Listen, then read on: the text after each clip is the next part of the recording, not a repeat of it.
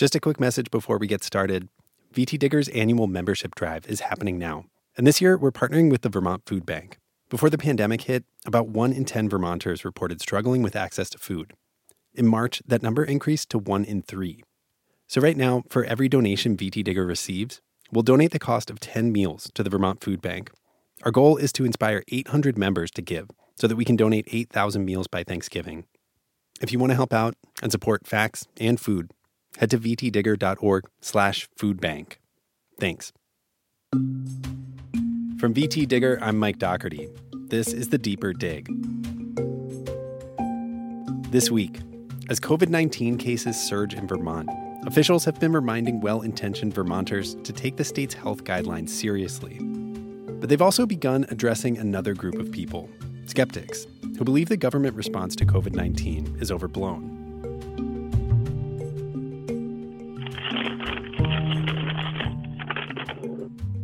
Good morning, everyone. On Tuesday, Governor Phil Scott opened his press conference with a brief update on the state's recent ban on multi-household gatherings. Then he delivered a message directly to the non-believers. I also want to speak to the skeptics again. Make no mistake. I understand that if you want to ignore the science or choose not to believe it, there's not much we can do to stop you. But I want to be clear. The number of people in hospitals is growing across the country because some care more about what they want to do rather than what they need to do to help protect others. Scott said the goal during this surge remains the same as it was back in March and April, to keep people out of hospitals so the healthcare system doesn't get overwhelmed and lead to unnecessary harm. But he also admitted that this logic might not get through to some people. So, again, the skeptics are right. They can do what they want. But please, don't call it patriotic. Don't pretend it's about freedom. Because real patriots serve and sacrifice for all, whether they agree with them or not. Patriots also stand up and fight when our nation's health and security is threatened. And right now, our country and way of life is being attacked by this virus, not the protections we put in place. Who exactly is the governor addressing here? There are those who push back on simple measures like masking and social distancing, although limited data on masking compliance shows that's only about 6% of Vermont's population. But there are also a range of skeptical opinions about COVID-19 proliferating online, ranging from people who believe the economic toll of safety measures outweighs the health risk of the illness to people who promote disproven conspiracy theories about the virus being a hoax. It's hard to quantify how pervasive these opinions have become and how dangerous they are to public health. But this week, I talked to one researcher who's been trying. If you're looking for partisan advantage, something as obvious as a mask that marks you as this tribe or that tribe is a terrific symbol. The problem is, it's not actually a symbol, it's actually the best technology we have to keep from dying. And that crucial confusion has, it's cost at least 100,000 lives. This is Dr. Turner Osler. He's an emeritus professor at the University of Vermont Larner College of Medicine and a research epidemiologist. He says part of the reason it's been so easy to sow confusion about this virus is because it really is like nothing the world has ever seen before. We've been on a rocket sled to learn how to take care of patients with COVID. I talk to groups about COVID-19 questions. A lot of questions come up. And often I have to say, we just don't know because, we've had 6 months of experience with this virus. We have other coronaviruses to fall back on, but COVID-19 is an entirely different virus. I mean, it's unlike anything we've seen before. So it's fascinating to study it because it has so many tricks up its sleeve. It's a worthy foe. What do you mean? What's so unique about it? Well, most diseases are just, what they are. But COVID spans a spectrum from you didn't know you had it to you dropped dead as you walked out to get the ambulance. almost no diseases have that broad spectrum of manifestations. We haven't seen a disease like this since syphilis. Back in the day, syphilis, it was said that if you knew syphilis, you knew medicine, because syphilis could present in so many different ways. And COVID, really can do so many different things. It's an astonishing virus. It seems to invade hosts in ways that are particularly mean.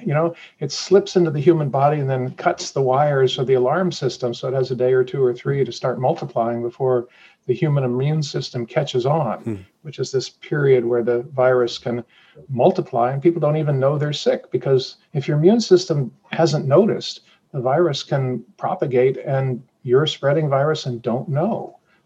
And this was a property that no one had really expected. And it's the thing that's made COVID-19 such a dastardly thing to deal with, because people can spread it and not know. Right. Given the kind of accelerated timeline that you've talked about in terms of researching and trying to figure some things out about it, what are the main things that we've learned? Even in this short period of time? Well, we've learned that, I think we probably already knew this, but an ounce of prevention is worth a pound of cure. We know that, once people become ill with COVID, it's hard to say what's going to happen, no matter how young or how healthy. Things can go catastrophically wrong. And so really, you simply wish never to become involved with this virus. You might be fine, but it's impossible to say. And we're, I guess, relearning what we learned in the pandemic of 1918. Masks are the single best technology. It's astonishing to think that we've been masking ourselves against diseases for at least 100 years, and yet, it's still our best technology. Yeah, we've got vaccines on the way, and that's terrific, but they're not here yet. And until they're here, and until we get wide penetrance, we get a lot of people willing to be vaccinated, masks are going to be with us because they are our single best technology. Dr. Osler said the science is clear that masks work. He said COVID isn't one of these things where a single particle will make you sick, like salmonella. You need a certain number of particles to enter your nasal passages. So if two people wearing masks keep those numbers way down, you're far less likely to get infected in the first place.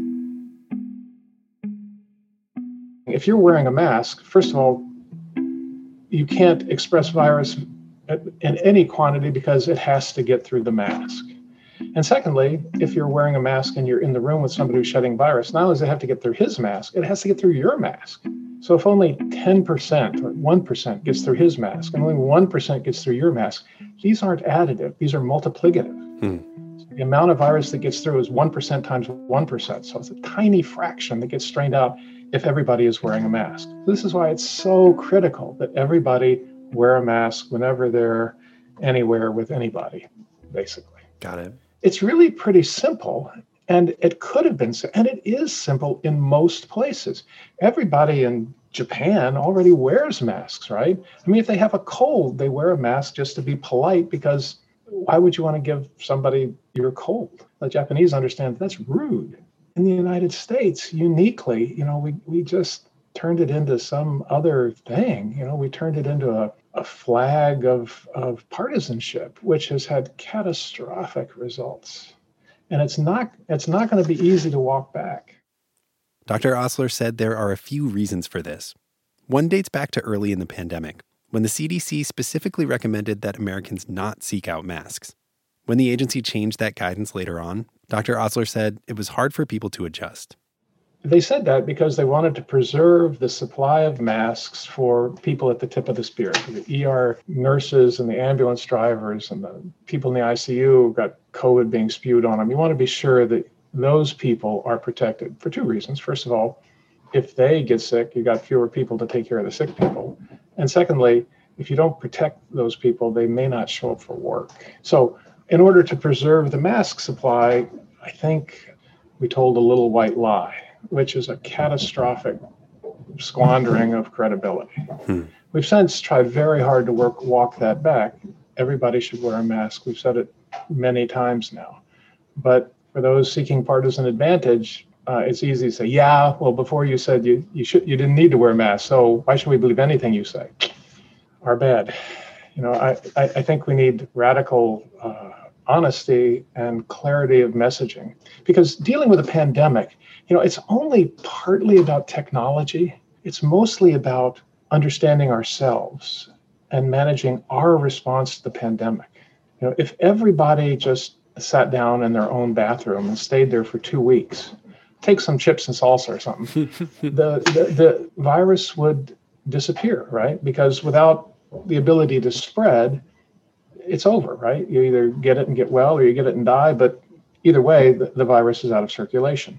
Well, it's not really practical, but if everybody wears a mask, you're a long way there. Yeah. This question of tribalism and this becoming a symbol that you either are kind of marked with it or not, or marked as not having it. I see what you mean about that being this instant visual cue. I wonder how do you go about quantifying what role that plays in how this has become such a divisive issue? Well, that's a sociologic question. I can't claim any special expertise there. But what we have done is we've cobbled together a database from available public resources, the New York Times, Johns Hopkins, places like that, so that we can kind of get a handle on some of these issues. The New York Times very helpfully put out a poll where they polled 500,000 people asking whether they wore a mask always, usually, sometimes, rarely, or never, and recorded the results county by county. And now we have data at the county level about who's wearing masks. And we also have lots of other data at the county level about the average age and the number of people who work in factories and the number of people who voted for Donald Trump and the number and whether or not the governor of that state is a Republican. Lots and lots of different pieces of information about every county. And so you can very quickly find that one of the most powerful predictors of whether someone is going to wear a mask is whether there are a lot of people in that county who have or are dying with COVID-19. People are smart. If the people around them are dying, everybody puts on a mask. So, these kinds of things are not surprising. We went through a number of variables, and most of the variables make sense. The variable that shocked us was when we looked at percentage of people who voted for Donald Trump, which we have for every county in the country. And it turned out that counties where most people voted for Donald Trump had very low rates of mask wearing, as low as 60%. Counties where people voted overwhelmingly against Donald Trump had rates of mask wearing that were as high as 95%. So there's this very, very clear distinction that in places where Donald Trump is revered, wearing of masks is much less common. And it's been catastrophic. You can compute how many deaths are added on to the toll and find that the business of refusing to wear masks has cost tens of thousands of lives. Another study Dr. Osler recommended took place at the University of Chicago. Researchers compared outcomes for people who watched 2 back-to-back Fox News shows, hosted by Tucker Carlson and Sean Hannity. This could be serious. How likely is an epidemic in the United States? Are we ready for it if it comes? How many could die? It's time for Carlson told his viewers to take COVID seriously, while Hannity was skeptical. Should you and your family be concerned? Of course. You should be concerned about the flu. You should be concerned about a cold. You should be concerned about any health risk. And by doing careful analysis, they found an immense increase in the number of deaths for people who watched Hannity versus Tucker Carlson. Because it's on the same network, an hour apart, all of the math gets simple because there's not much of comparison and adjustment you have to do. But what they showed very clearly is if people are systematically told things which are not true from sources that they trust, they will behave in ways that, in retrospect, are irrational, dangerous, even fatal. And you have to ask, well, why is it that a population is willing to accept information that's false? One other variable that we have in our data set is level of education, which we have in the data set as percentage of kids who finish high school. It turns out that's one of the most powerful predictors for wearing masks. In areas where kids finish high school, people are much more likely to wear masks as opposed to places where people don't. So it may be that ventilators aren't the answer, And even vaccines aren't the answer. It may be that more valedictorians is the answer. A better educated population that behaves coherently in the face of something as dangerous as COVID-19, despite disinformation, misinformation from sources, is probably the best way to protect a population.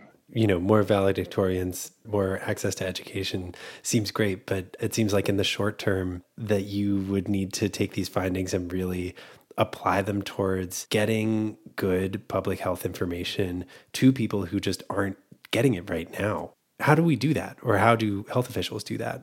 Well, where is Dr. Fauci when we need him?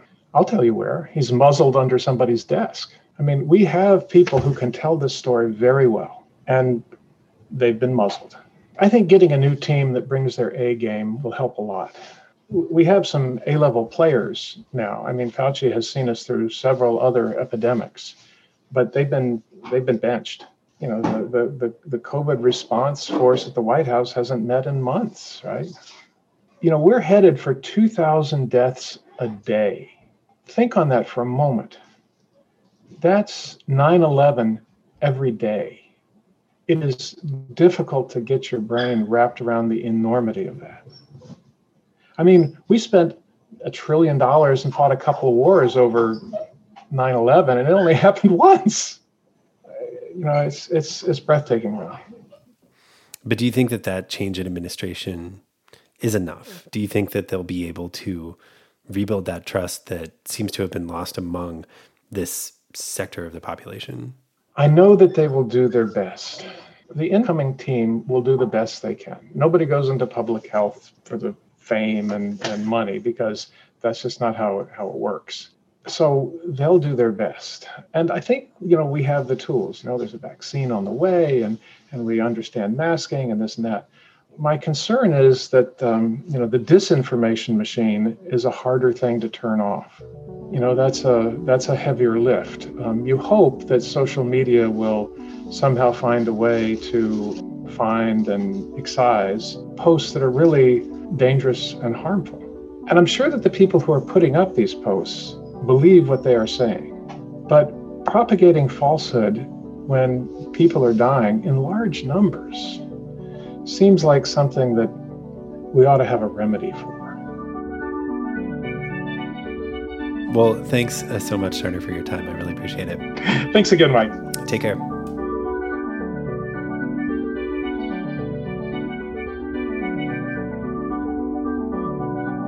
You can read more about Turner Osler's research at vtdigger.org and find all of our COVID-19 coverage at vtdigger.org/coronavirus.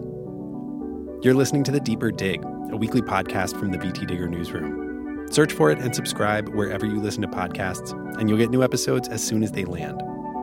We used music this week by Blue Dot Sessions and Chad Crouch. We'll be back next week with more stories from the Digger newsroom. See you then.